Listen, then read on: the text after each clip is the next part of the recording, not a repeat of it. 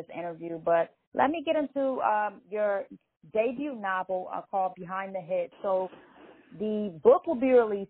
Could you tell your fans what they should be expecting from this book and what you're going to dive into with the new novel?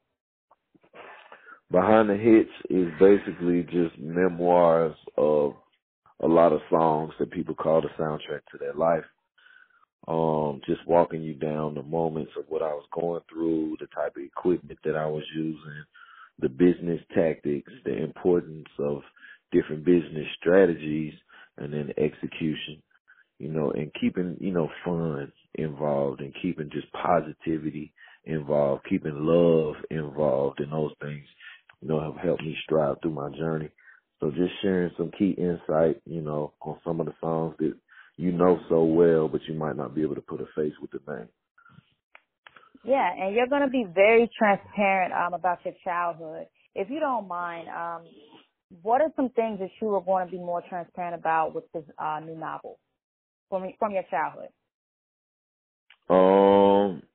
I would say just the upbringing, just showing you, the different levels that it has to offer and what I was able to, gain from it, as well as, just be inspired from my city and different things that I think will, motivate, encourage, enhance, your insight and, also motivate, specifically musicians to pick up music theory. It's the biggest fundamental of music.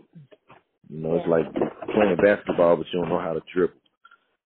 So it's only so far that you're going to be able to do. It's like, everybody want to shoot, but at some point we got to play defense. We got to protect what's ours as well. So that comes with the business side, copyrights, so on and so forth, making sure that you own and protect what you own.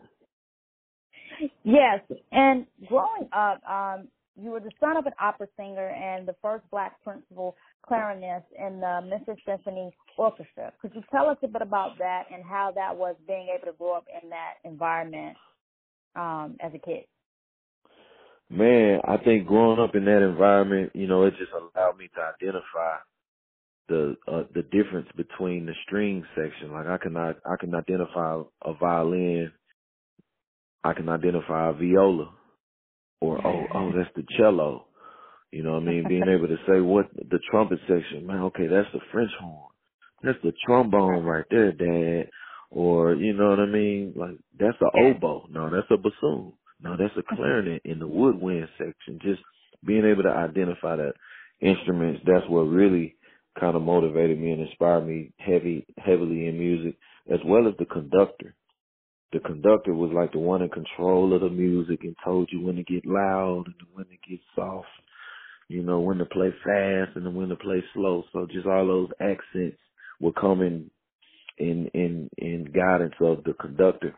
So that was another person that I was just always inspired to be. I was like, man, that's what I get out of producing is like you the conductor. You're able to control all the instruments. Yeah, that's pretty awesome. And I want to get into this as well because No Hands is now Diamond certified. You spoke about making a song, but could you tell me, did you believe that the song would eventually be Diamond in 2023?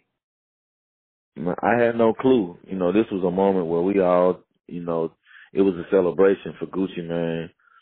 He had just gotten out of incarceration, just got out of jail, you know what I mean?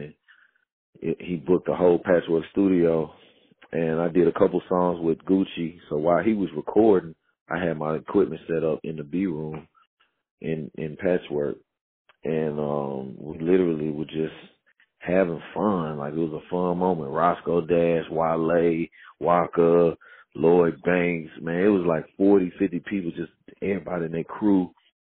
And, I feel like it was a moment where everybody's ego was to the side, and we just made a hit. You know what I'm saying? Yeah. I started making the beat. Roscoe Dash was one of the few people really paying attention. Everybody was in there partying and drinking and turning up. And I had the beat down low, but Roscoe was over there mumbling words to himself. So I said, man, go go ahead and get in the booth, man. What you got? And he's like, for real? All right. He go in the booth. First word come out of his mouth. Girl, I've been through the flow. I love your booty. Like, come on, man. Classic. So it was just us, sharing our true expression at the time and celebrating. And we were so turned that we put that into the record. We put our spirit, our souls into that record. And it's felt. It's one thing to be heard, but it's amazing to be felt. Yeah, I get that. And you've been in the game for over 2 decades. What is some advice that you would give to a upcoming producer or somebody that wants to achieve what you've achieved? What is some advice that you can give to someone that wants to maintain longevity in the music industry? I would say, man, in yourself, understand what it takes, to really be in this business, and it's going to be passion. If you're in it for the money, if you're in it for the cars, the clothes, blah, blah, blah, you're not going to last too long. So you got to really understand what you're in this for first and foremost, and to make sure this is something that you truly believe and see positivity at the end of the road. Because that road, you're going to go through some storms and the road might end up getting blocked off somewhere. Now you got to figure out how to go around this mountain. So, you just got to be prepared for the journey. And then, put emphasis on business. Really understand the business behind it. And get your LLC, get your EIN number, open a bank account, make some money, pay your taxes. Yeah. You know what I mean? Just the simple things, like do things right. That way you don't have to backtrack. That way you don't get hit with penalties, with interest. You always want to keep things positive. Even if you feel like, man, I made this 100,000 and the government taking 30 from me or 20 from me. Man, make sure you got your books down pat. Make sure you got your accounting in place. Make sure you got your financial advisor in place, just so there's certain things where you can get a tax incentive here, or you could write off this or write off that, or you could donate some money and get a deduction. It's just so many different things that we can do knowledge-based wise. So, man, definitely get in tune with the knowledge in the business.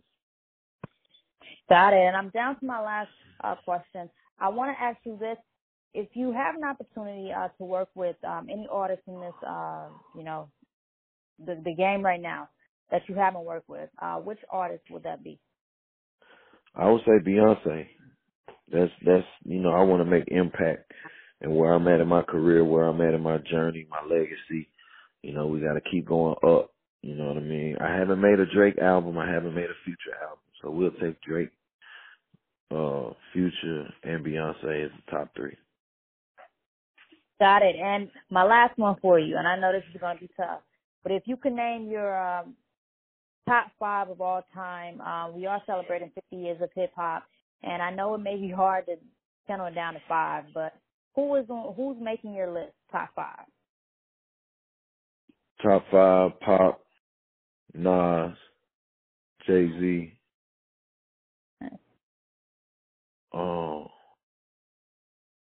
I gotta throw my dog Scarface in there, man.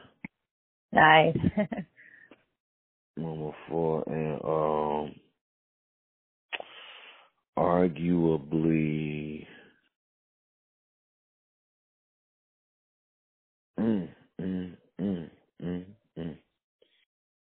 Biggie. Biggie, nice. That's a really good one. That was a really good list. I want to ask you this as well. So when are fans going to be able to pre-order the new novel? It's out on pre-order right now on Amazon, on Barnes & Noble. You just type in Drumma Boy, Behind the Hits, DRUMMA BOY, Behind the Hits. Follow my Instagram at Drumma Boy Fresh. Check out the website, drummaboy.com, and check out my official app, Drumma Boy, the official app. You can download it in the App Store or Google Play. And that's going to end our interview, Drumma Boy. Thank you so much for taking the time out your day to do this interview with BCG Magazine, and enjoy the rest of your day. Thank you so much again. I appreciate you.